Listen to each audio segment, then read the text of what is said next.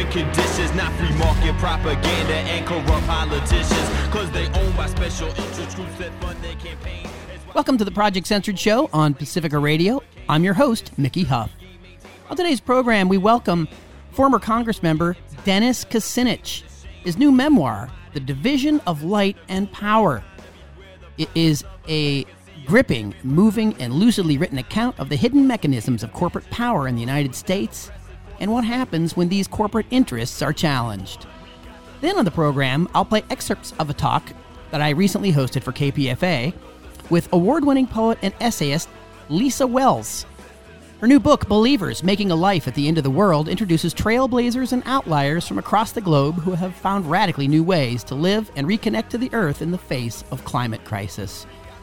Stay with us on the Project Censored show for Dennis Kucinich and Lisa Wells. Unthinkable crimes perpetrated by the criminal minds, political ties, habitualized alibis, disguised under the guise of democracy, politics, and the apocalypse. Got the skies looking ominous. Welcome to the Project Censored show on Pacifica Radio. I'm your host, Mickey Huff. On today's program, we are honored to welcome former U.S. Congress member Dennis Kucinich. Dennis Kucinich has a new book out, a memoir called The Division of Light and Power. That is a riveting story of his life in politics going all the way back to Cleveland, Ohio City Council when he was elected at 23 years old, his time as mayor in Cleveland, and the extraordinary battles that Dennis Kucinich waged against literally private power in the public interest. The Division of Light and Power, Dennis Kucinich tells that story. Dennis Kucinich served 16 years in the U.S. Congress, twice a candidate for president. And during his term as Cleveland mayor between 1977 and 79, the Fraternal Order of Eagles recognized him as, quote, the outstanding public official in America. In recent years, the Washington Post magazine has called Kucinich the future of American politics. So I would say it's certainly about time for that. Dennis Kucinich, welcome back to the Project Censored show. It's great to be with you. Special thanks to Eileen Proctor as well for reconnecting us. You know, you have a very powerful historical quote going back over 100 years to the turn of the 20th century in your book, The Division of Light and Power, by the founder of Muni Light, the mayor of Cleveland in the first decade of the 20th century, Tom Johnson, who said, I believe in public ownership of public service monopolies, because if you do not own them, they will in time own you. They will corrupt your politics, rule your institutions, and finally destroy your liberties. Well, I cynically might say, are we there yet? But Dennis Kucinich, you stand as testament to the reality that maybe we're not there yet, and there is something that we can fight for. Dennis, tell us that story. Let me just say at the outset, thank you for this opportunity to be on Project Censored. What Tom Johnson had to say was prophetic when it came to Cleveland, because the private power company corrupted the politics of the city and ruled the institutions of the city, including the rest of the business community and the media. But they did not destroy our liberties, because I was privileged to lead an effort to overturn the sale, to cancel it when I was elected mayor, and then to fight to resist the extraordinary pressure brought about by banks and the mob to get me to sell. So I'm very grateful that I've had the opportunity to write the story. And I'm grateful that I had an opportunity to defend Mayor Tom Johnson's legacy. You know, Lincoln Steffens wrote of Mayor Johnson in Steffens' book called The Shame of the Cities, that Johnson was the best mayor of the best governed city in the United States. And that was principally because the approach that he took for municipal ownership. Indeed, and Lincoln Steffens, a towering, muckraking journalist of that era, and that is just a stellar series that he wrote starting in St. Louis, moving around. He talked about the unholy alliance between big business and the political class. And Dennis Kucinich, that's exactly the story that not only you tell, but you lived. What drove you into politics at such an early age, 23 years old on the city council? You know, remember, I got elected on my second time around. And the reason why I ran in the first place is that I've always felt that my life was about service to others. There's different ways to serve, of course, and I thought I'd give politics a try. I was part of that generation called forth by John F. Kennedy when he said, let the word go forth in its time and place that the torch has been passed to a new generation of Americans. It was from his inaugural. He was actually referring to his generation, not necessarily the one that I was a part of, but we heard that call. We said, yes, it was a call for our own involvement. And so that led me to run for city council at age 20. And I lost the first time and campaigned for 2 years. And 2 years later, I was elected in a landslide, I think 16 votes. And you won the old-fashioned way, right? You were on foot, hitting doors. There's no social media back in the day. You had the big papers and the big machinery. I think you took people by surprise. I campaigned door to door for 2 years. So there's a certain relentlessness that which must attend any effort to break through and surmount the power of a machine. No one in my family had been involved in politics and no one had any money. Those who did certainly kept quiet about it. And I decided that I wanted to serve in the community in which I went to high school, south side of the city of Cleveland. So it was a long campaign. If you clock it all out, it was about a 30-month campaign. The first part of it I lost, and then 2 years later, I won. Well, certainly the people of Cleveland, and indeed the people of this country, I think, are all the better for your lifelong service. You know, it's interesting that someone else that rose to prominence from that era also heard the call of John Kennedy, but he went a really different direction. That would be Bill Clinton. Bill Clinton went a very different neoliberal direction than you. Your political compass has never strayed far from the public interest. And so if you could distill this David Goliath story of how you stood up in the face of all adversity, up to and including threats to your own life, taking on the 1970s equivalent of Tammany Hall in Cleveland, Ohio, with the major private power company that just wasn't going to quit until they got their tentacles into anything. If I was to try to pick one quality out that caused me to not succumb to either the blandishments, the threats, or worse, of the political establishment, it was or is my spiritual center. I'm not talking about religion here. I'm talking about a moral code, a polar star of one's conduct that you kind of follow, ethical conduct. I've always had this sense of fairness as a child even, and certainly a well-informed sense of right and wrong. And again, it was never about religion. It was always about do the right thing, even when no one's looking. I had a sixth grade teacher by the name of Sister Leona, who left the class for a moment. When she returned, the class was in chaos. She was very displeased about that. She told the children, take out a piece of paper and a pencil, and she wrote a poem on the board. And then she said, I want you to copy this 50 times. It was like, whoa, you know, you're sixth grade. There goes your evening. You're going to be writing a poem 50 times. And the poem, very short poem called The Minute, I have only just a minute, only 60 seconds in it. Forced upon me, can't refuse it. Didn't seek it, didn't choose it, but it's up to me to use it. Give account if I abuse it. Heaven, help me if I lose it. Just one tiny little minute. But eternity is in it. When you come from a place where every moment counts, where whether anyone's looking or not, you're trying to apply a moral measure to every moment.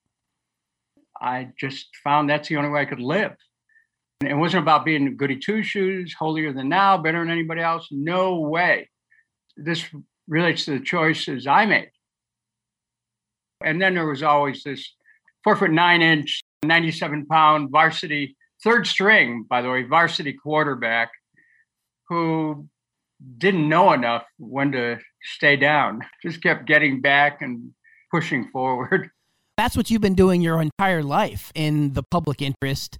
And again, the epic battle that begins your political career in a lot of ways is your struggle to become mayor elected by the people of Cleveland to take on, and literally coming in now to the many different layers of meaning to the title of your book, The Division of Light and Power. You took on the major private city's electrical system that was trying to devour Muni-Light, the public utility. And again, it's a story right out of the late 19th century. I mean, you've got mob bosses, corrupt politicians, corrupt business people. And then for me, too, I'm going to get into the media later, but the power of media and censorship and how it affects so much around us and what we do and are able to do. But Dennis Kucinich, could you talk a little bit about this epic struggle where you basically said no to all of the powers that be, and even though you were able to win in the long run, you paid a price for it? It still goes back to knowing the difference between right and wrong. So I had the media, particularly the newspapers, both political parties, the entire business community, including all the banks, the council. There was an array of forces that I suppose I was to respect and capitulate to, but I didn't see it that way. The people who put me in there, coming from neighborhoods across the city where, it matters what people pay for electricity. It matters if they can save 20% on their bill. And so I was fighting to save a municipal electric system which provided cheaper electricity and kept taxes low by sending the savings along to the city in terms of lower charges for streetlights and other city facilities. So I saw it really as a question of an economic justice. And once you see something like that, if you've got a heart or a soul, you in some ways your decision's already made for you. You must take a stand. And that's what I did. As you point out, it was at a price.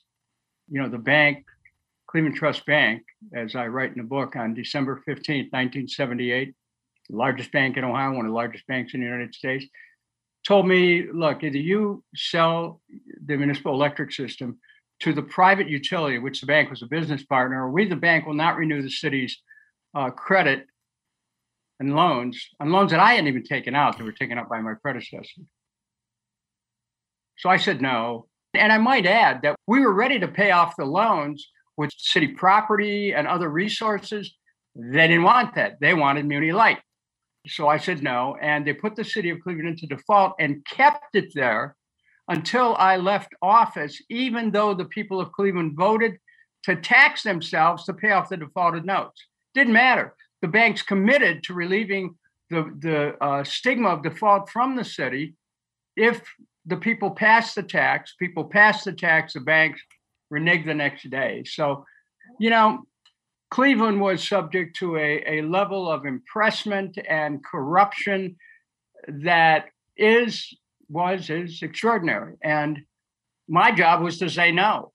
And the consequences for that were great for the city and for me personally. We still have a municipal electric system, which has, over the years, saved the people of Cleveland hundreds of millions of dollars on their taxes and on their utility bills. So it wasn't mine to give away. I mean, frankly, although, if I'd have made that deal, it was like right to the top. Once the corporations find out they've got somebody who's willing to be their guy, to carry their water, to advance their agenda, oh my gosh. I mean, there's no end to the amount of opportunities that come up. But, I have this thing about wanting to own my own soul. Well, you can certainly say that. And you took on the Cleveland Electric Illuminating Company. That's the private company this is. And you say earlier on in the book, Dennis Kucinich, you talk about taking on City Hall. But in order to do that, you have to know where City Hall is. So it doesn't necessarily have the same address as in the phone book, so to speak. Can you explain that? What I write is that as I began my political journey, the book opens up on Christmas 1969. There was a blackout. My wife and I were shopping in downtown Cleveland. All the lights go out. Well, that sets the tone for the book because there's continual blackouts. There's continual darkness of information and motive and everything. So it's a leitmotif of the book. But as I bring the reader into the story, the reader comes to understand that the issues at stake here really go to the heart of whether we have a democracy or not, whether or not decisions can be made, if there is such a thing as public interest, in the public interest. So I don't know if that answers your question, but I felt very strongly that as I got into politics as an elected official, and I saw how corporations just try to run everything in their own interest, I just said, they didn't put me here. They don't even live in a city. They don't live in my neighborhood. They don't live in any city neighborhood. So who are they to tell me what I have to do as an elected official? And I took that attitude with me into not just city council, but an office called clerk of the Cleveland Municipal Court, and then on to mayor of Cleveland. And frankly, later on, state, senate, Congress, that's kind of who I am. If it's right, you don't have to threaten me. I'll go along with it. But if it's wrong, it doesn't matter what you say you're going to do to me. Wrong guy. We're speaking to that wrong guy right now. It is Dennis Kucinich, serving 16 years in the U.S. Congress, twice candidate for president. We're speaking about his new book, The Division of Light and Power. And Geraldo Rivera says it's a cross between The Godfather and Mr. Smith Goes to Washington. Dennis Kucinich will be back and continue our conversation after this brief musical break. Stay with us.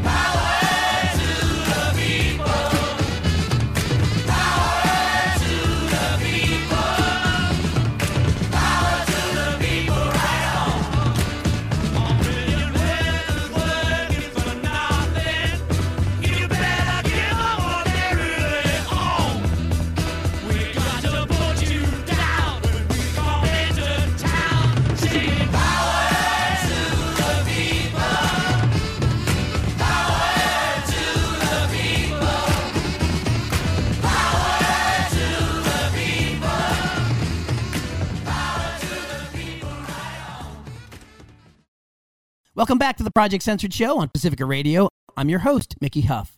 We are honored to welcome Dennis Kucinich, former Congress member, also author of The Division of Light and Power, out from Finney Avenue Books earlier this summer. Dennis Kucinich, before the break, we were talking about the early part of your history in politics, what drove you to write this book, the important stories in this book. There's a couple of specifics maybe we can get into. Before the break, we were dancing around the problem of corporate personhood. You were describing it really well without using the term, and you said the corporations don't live in your neighborhood. They don't live in any neighborhood. Interestingly enough, when you're taking on these groups, it's almost as if they're amorphous, but they're ubiquitous. These private companies and their minions in the alleged public sphere, they work against you and they work against the public interest. And in fact, at one time, they really frame the public as the enemy. Absolutely right. It's a very perceptive analysis that you just offered there. They frame the public as the enemy. When I was doing my research for this book, I came across memoranda, internal documents from the Cleveland Electric Illuminating Company. Their effort to take Muni Light took on the veneer of a military-type campaign. It's interesting how in the 20th century, corporations were able to achieve a kind of personhood. Of course, that decision goes back to the 19th century.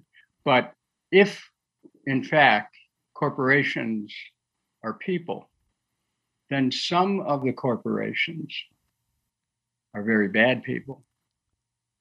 And if corporations are people, then the officers of those corporations should be held accountable for criminal conduct.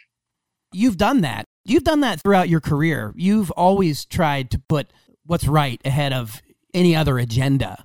Up through your time in Congress opposing the invasion of Iraq, we just saw the chopper lifting off the embassy again.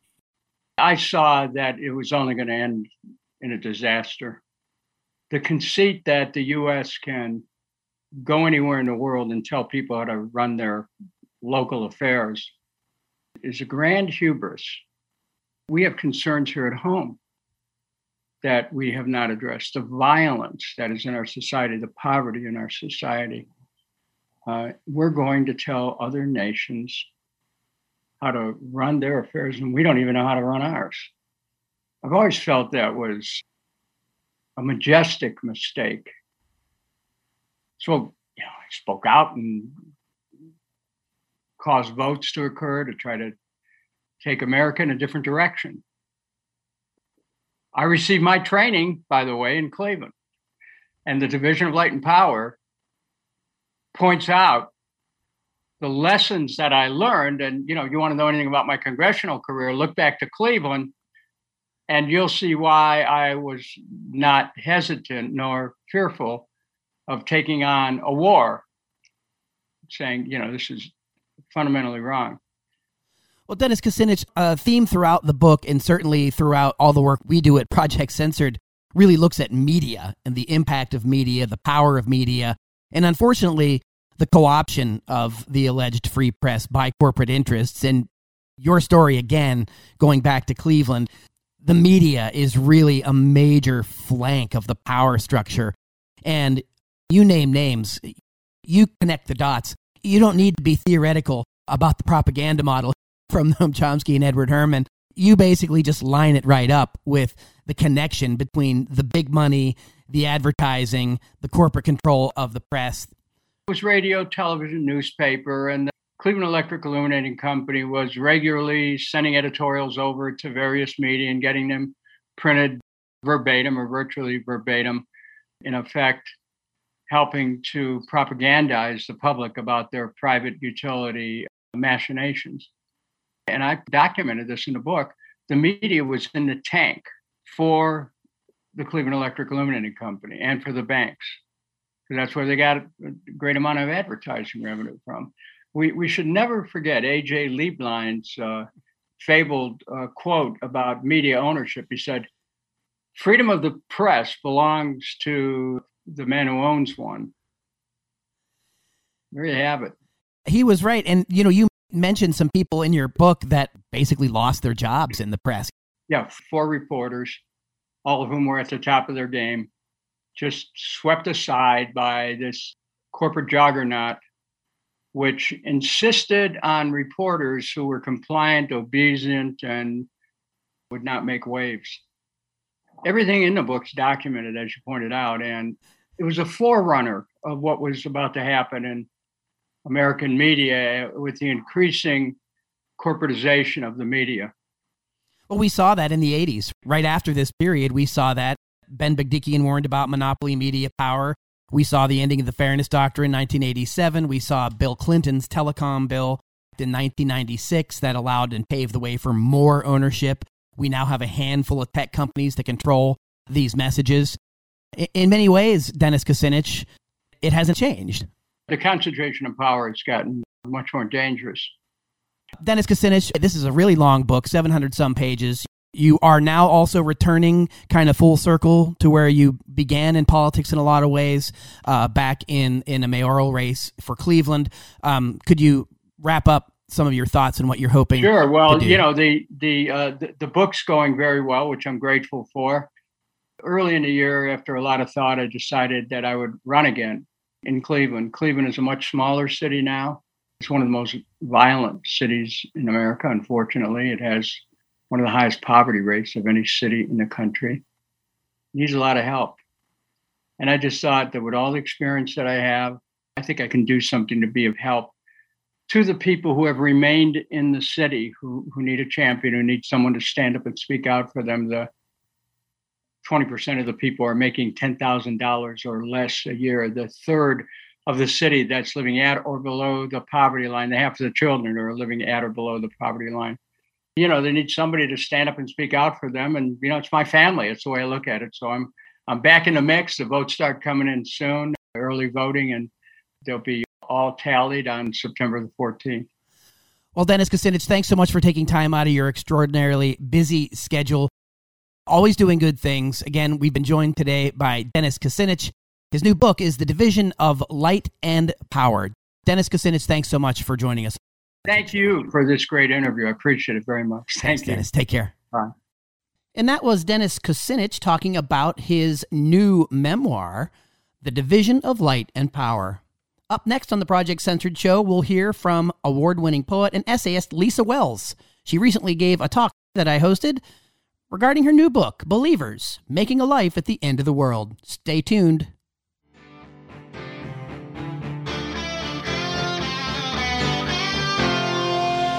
It was the same day in another time. I felt your pain and you felt mine. And all that we tried and all of our tricks still couldn't help what couldn't be fixed. Who's gonna save us from ourselves this time? One nation, indivisible, heads in the sand, 'cause we weren't invisible. Saying prayers, we could all use a miracle now to save us from ourselves. KPFA Radio, 94.1 FM and Project Censored present Lisa Wells. Her latest book, Believers, Making a Life at the End of the World.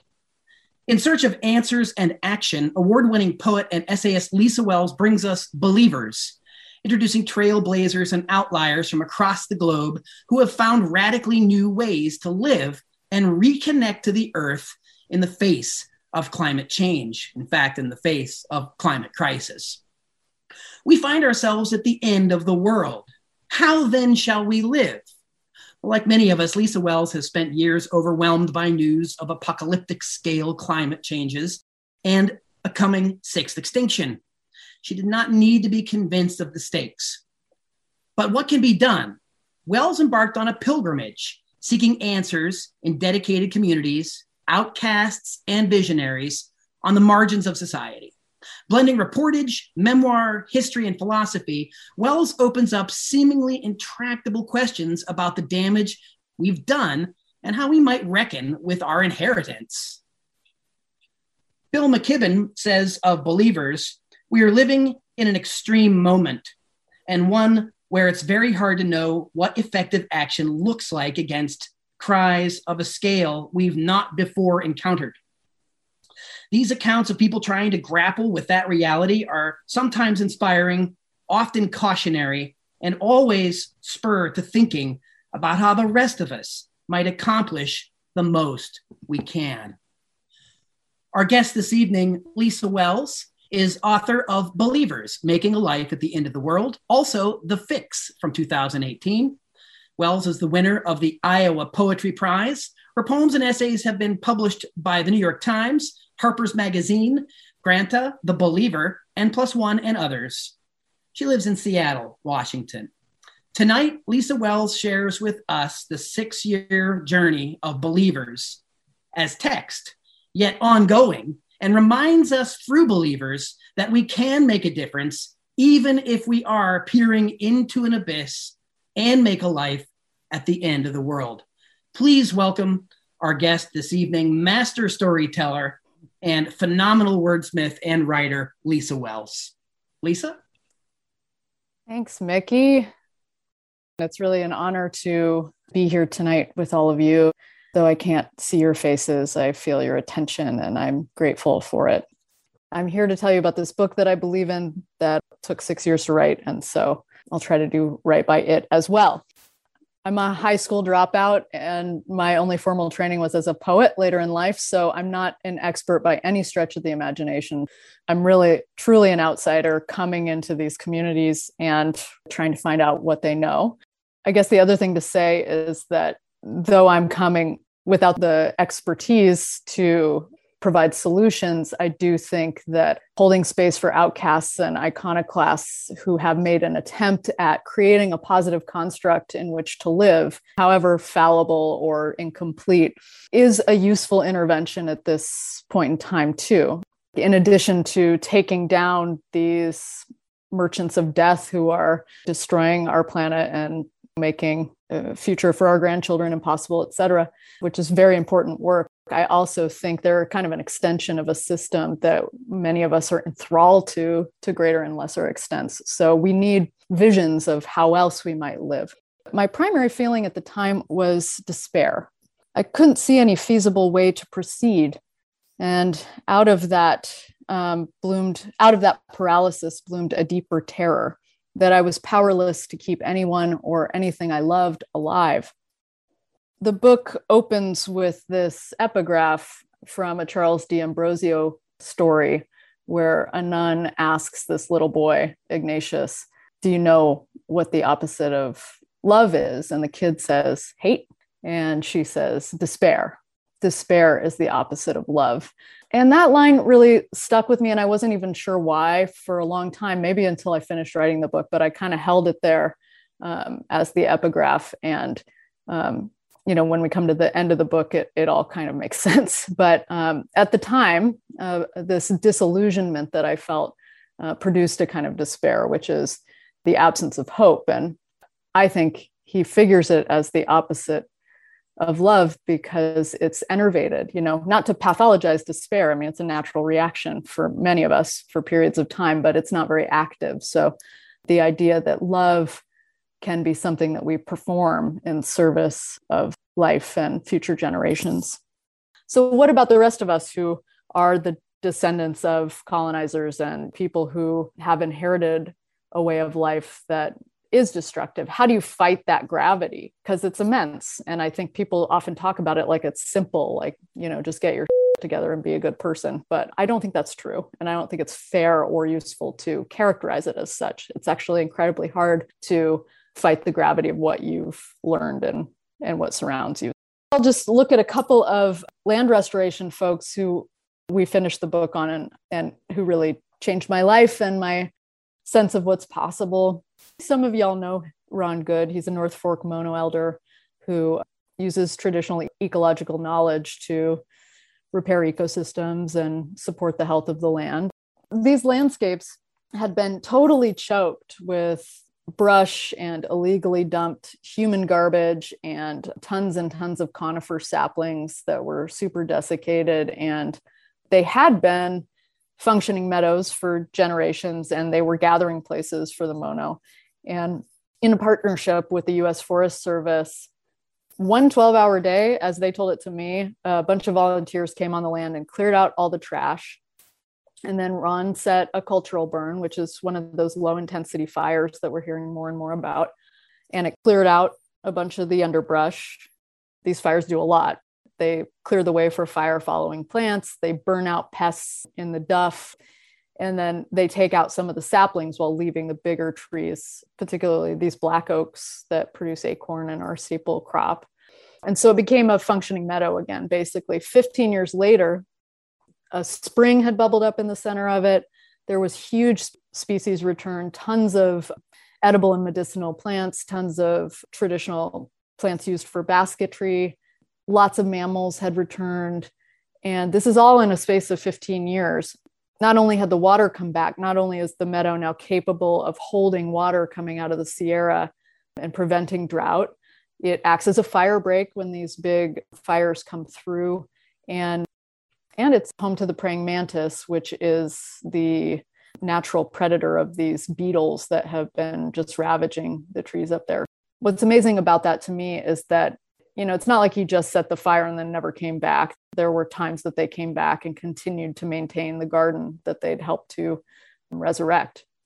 But, it wasn't rocket science. It was something better, which is what happens when people over the course of thousands of years in intimate relationship with the same place figure out what it takes to really help that place to thrive and prevent catastrophe. So that was kind of a local example. And then quickly to touch on some of the global examples, John D. Liu, he runs these ecosystem restoration camps, which is a situation where seriously degraded lands, people come and they convene a camp, and in exchange for your sweat and labor, you can learn how to restore the land. So people learn how to sink water and build terraces and sow seeds. He's doing them all over the world. He was a documentarian for a number of years. He documented the restoration of the Loess Plateau in China.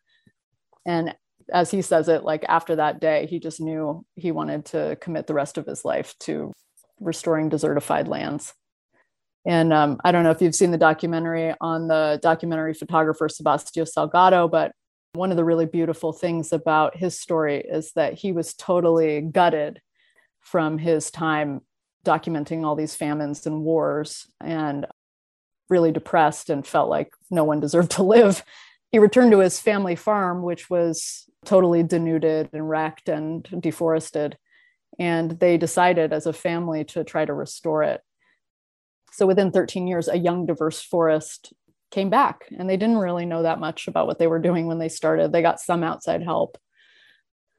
And he said at the end, you know, he had been as wrecked and desertified as this land. And by the end of this process, or once the life began to return, his inner life began to return too. And that was a huge lesson for me, you know, that our desertified inner lives can be restored. I guess the takeaway I hope for you and for me, or for readers, is coming full circle from the epigraph. It ends with some lines from Allen Ginsberg's song, which is "The weight of the world is love." And, you know, the weight is too heavy. You have to give it. And I believe that that is true, that it is a painful and heavy burden not to give life to that which gives us life. And it is a painful burden to know that the way that we're living makes life impossible for other species and future generations. And on the other hand, I think it's not guilt that motivates us to act as effectively as the idea of a positive construct. And I think that there is a lot of fun and beauty and pleasure to be had in working together to restore these wounded places and to restore our connections to each other. Thank you. Thanks so much, Lisa Wells. That was a great presentation and a great synopsis of a really long, detailed, and pretty heavy book that offers so many insights.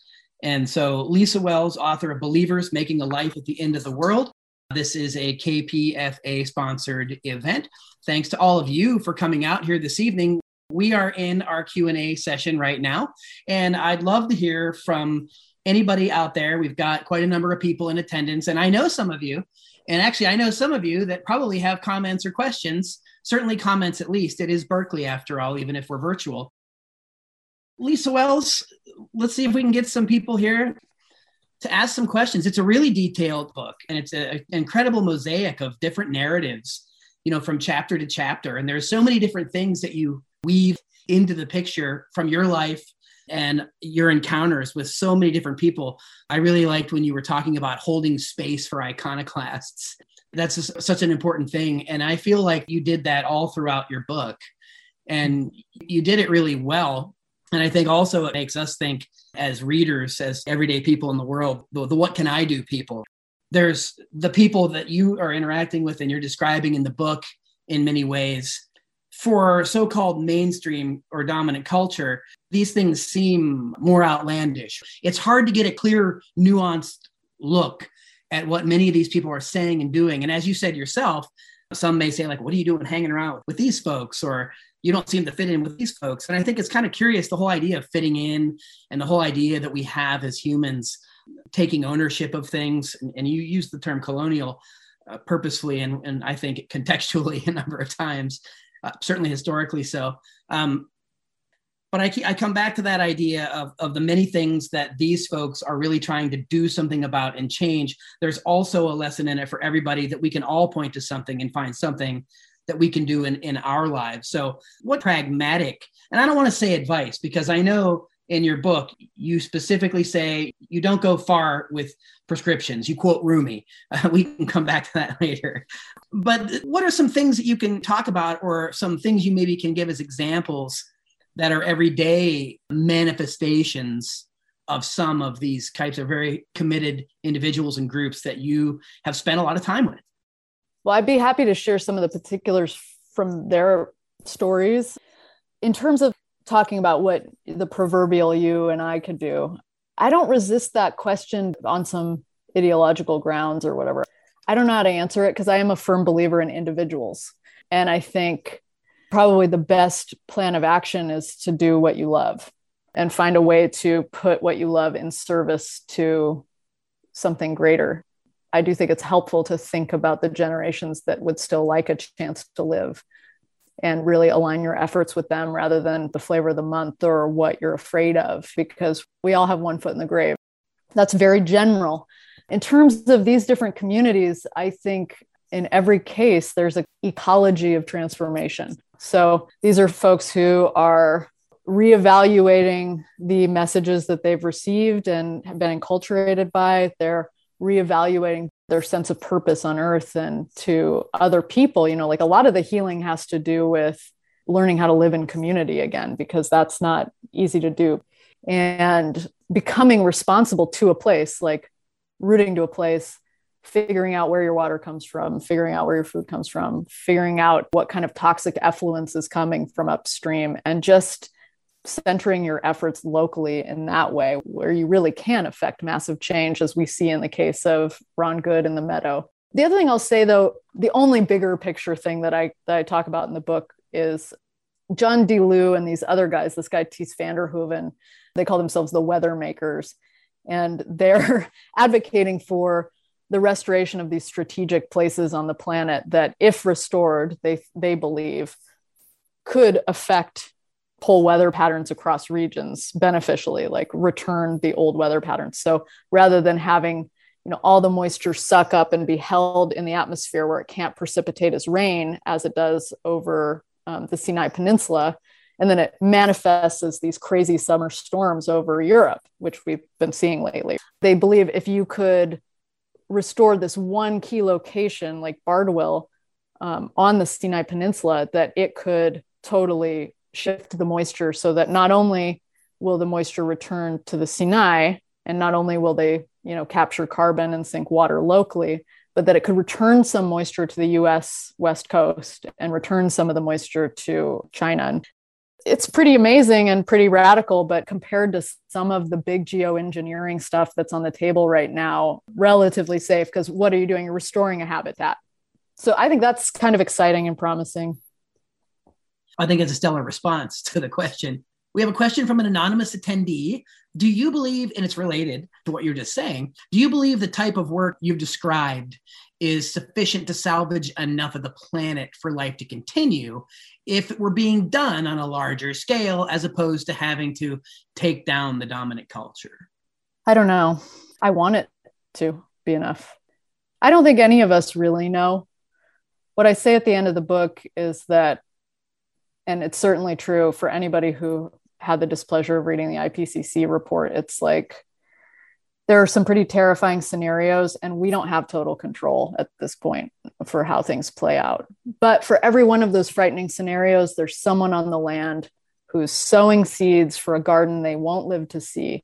And to me, there's no better work than that. Even if it's a figurative garden, whatever your pleasure in your work is, we have to try. So I don't know if it'll be enough. Another anonymous attendee commends you for an excellent presentation. They say, I love the analysis of the various cultures. It's also kind of a mind-bending acceptance of a potentially painful transition that we all face. It's a difficult conversation. I would add that because it's a difficult conversation, it's well worth having. And I think your book really spurs that kind of conversation in a lot of ways. And you give a lot of ins. There's a lot of different people and different characters in the story that I think give different readers places to connect, if you will, and sort of take away something that they can do that then gives them ideas of things that they could do. Like you just said, what do we do? Do we tilt at windmills and shake our fists at the corporate man? Sure. But we also do what we can do where we are. Yeah. Right. And make those kind of changes, which I think you were pretty clear about. I feel like often we're given this false choice between either hedonistic acceptance, like let's just get drunk or whatever, or be miserable. And to me, that just seems like your misery and your guilt and those kinds of things might be useful in temporary bursts, but it's not a sustaining thing. I also just want to say the idea is that there's a lot to gain to talk about my own backyard, literally, I had never kept a plant alive in my life. I was like a total, like the Grim Reaper. Plants would cower when I came near. And as I wrote the book, I turned this weedy yard into a garden and figured out how to make the soil on this little plot work. And that's not going to save the world, but it is representative of a sea change. And it gives me so much pleasure. And so I think reconnecting to each other in these ways and taking something that's kind of desiccated and homogenous and turning it into something vibrant and a source of life for like pollinators, there's pleasure in that. You're listening to the Project Censored show on Pacifica Radio. I'm your host, Mickey Huff. We'll continue our program after this brief musical break.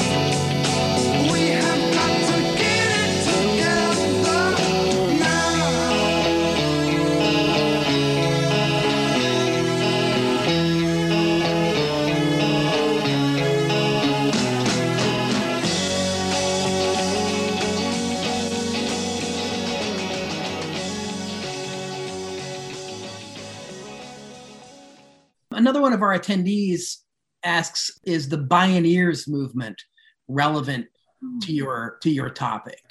I don't know enough about it, but it did come across, I feel like that was an adjacent world that would come through my research, but I didn't dig into their stuff. But I know that some of the people I'd written about have given presentation for Bioneers. So I would like to learn more about it. Joanna Monqueros asks, what do you feel could be a timeline for the end of modern civilization? Dust off your crystal ball. If we don't make massive changes, and this is right on another attendee that said, when you say we all have one foot in the grave and won't take too long, how long do you think we have? Yeah, I was actually referring just to our mortal lives. It's helpful to remember that we're all going to die, as corny as that sounds. I think when you're facing this work, it's helpful to remind yourself how small you are. You're not going to save the world, just you, but you can do your little part.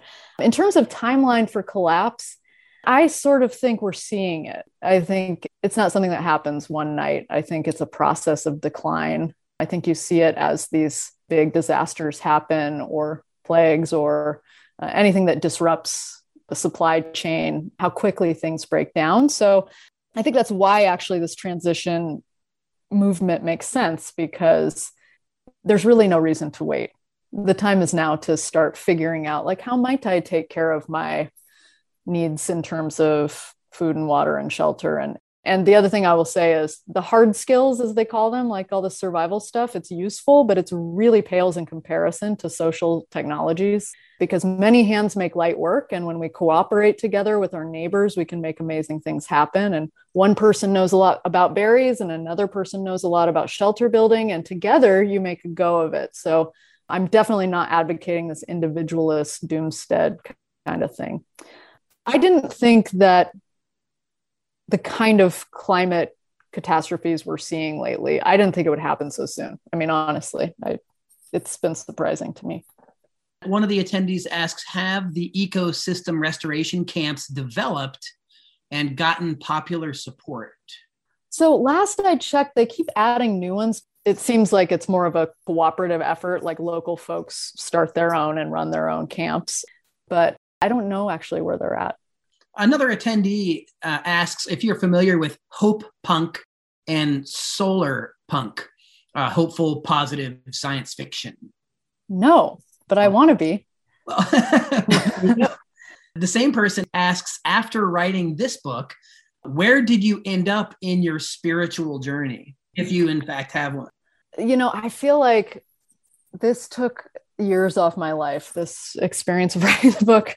I was wrestling with a lot of not just the scary data, but like a lot of the questions, which to me, I think if we're honest, are not really easily answered. If anything, I feel like my view is deepened and more complex, like my sense of our dilemmas, but I have less of a sense of surety about any of it, which one would hope would be the outcome of deep study. But yeah, I think now my main interest is in implementing some of what I preach about at the end of the book, which is actually walking the walk and trying to recover some of the relationships that have been lost to, I mean, I blame the iPhone basically, and the like always busy sort of, consumer capitalism. We're always working.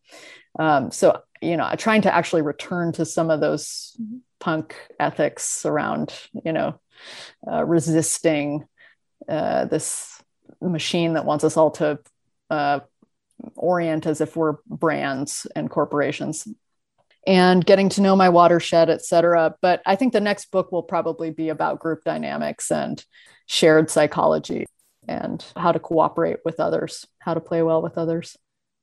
Another attendee asked, is there an idea or belief you've come across that gives you peace of mind or spirit despite knowing what the future likely holds? Yeah, I mean, I think the idea of legacy, that we have an opportunity as individuals and as communities to really leave a positive legacy, and that we don't really know how any of it's going to play out. So these gardens that Phoenicia attended for 40 years, they might still be hanging around when somebody desperately needs them, when they cross their path by luck. These meadows that Ron has restored could prevent the next catastrophic wildfire from, torching the canopy of these ancient black oaks. And so to me, just this idea of active love as legacy, that is the thing that fuels me. I don't know if that answers the question. Well, you do get into that in your last chapter. You kind of coalesce some of the ideas, and you say at the end to begin stoking what Daniel Quinn called the fire of life. And then you quoted Rumi saying, "Let the beauty we love be what we do. There are hundreds of ways to kneel and kiss the ground." And you then said that's about as prescriptive as you care to get. Yeah, let the beauty we love be what we do. It's very simple. It feels good to give life to, it's mutual amplification, to give life to that which gives you life. One of our attendees has a comment saying communities need to develop the local resources to replace commercial resources. These are the most crucial to a stable transition. The co-op model needs to be funded at the scale of utilities, which should also be public. Government would naturally be responsible for such, if not under the thumb of the marketplace. Any comments on that model? I mean, I endorse this view. If anyone's going to do it, it's going to be you guys in California, maybe followed by Seattle, the city, none of the adjoining counties. I would like to use Gavin's comment to take us out here. Lisa, is there anything else you'd like to add here or say before we make some concluding remarks? I just want to say I was pretty nervous to do this, and I feel so welcomed and grateful to you all for your generous questions. And thank you to Mickey. We're really grateful for you being here. And Gavin says, wonderful presentation. I'm not only inspired to pick up Ms. Wells' book, but also reread some Abby. Yeah, that opening to Desert Solitaire it's like the best song you want to play over and over.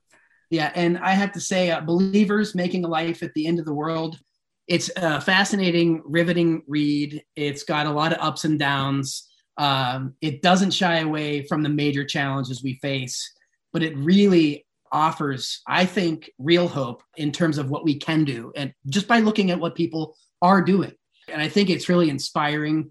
And I honestly can't imagine how difficult it was for you to write this. And you're also a phenomenal writer. And I really enjoyed reading just the passages. I mean, just the writing alone, it's obvious that you're also a poet. So, thank you so much. But I would also like to take this opportunity to remind us all this is an author talk and they have a book, and Berkeley or wherever you live probably has, hopefully, left still a fantastic independent bookstore. Yeah. Like where Lisa was from in Portland, there was Powell's. And so rather than go online and habitually go to the Amazons of the world, not the ones that are now half cut and causing some of the cataclysmic changes we see, but, go to a real independent local bookstore and pick up a copy of either this or any of your other favorite books and support those local establishments, because they are our community. And I lived in Berkeley for a long time, and it is not short on independent bookstores. And I know that some of them are now gone and have shuttered, sadly. Please consider doing what you can if you're able to actually get a hold of the book. Donate it to a teacher, donate it to a school, donate it to a library. These are really great things that you can do to help share Lisa's work to other people in the community. And with that, I want to thank you, Lisa Wells, for taking time out of your schedule to speak with us about this book that you spent so much time writing and sharing your knowledge and wisdom with us about it. I think you've given us a lot to take away and really turn into things that we can do, and maybe give us a place to start having these really difficult conversations, making a life at the end of the world. So thank you, Lisa Wells. Thank you so much. Thanks, all of you. Thanks, everybody, for coming this evening. Special thanks to Ken Preston, Bob Baldock, Ephraim Colbert, and Jose Gonzalez. Certainly thanks to all of you for being here this evening, and we'll certainly hope to be sharing excerpts of this on an upcoming Project Censored show. Don't forget to support community radio. Thanks a lot, everybody. Be well. We'll see you next time.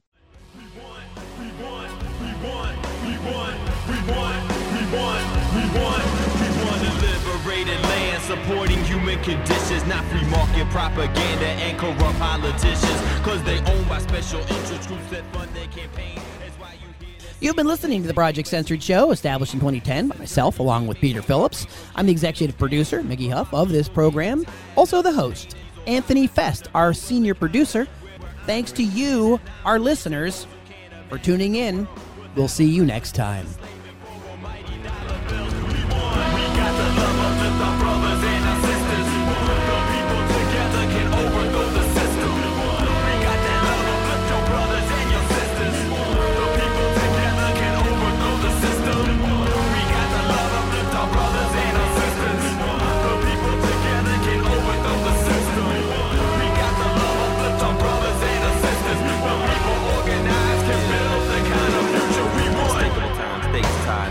Perpetrated by criminal minds with political ties, habitualized alibis, disguised under the guise of democracy, politics, and the apocalypse. Got the skies looking ominous.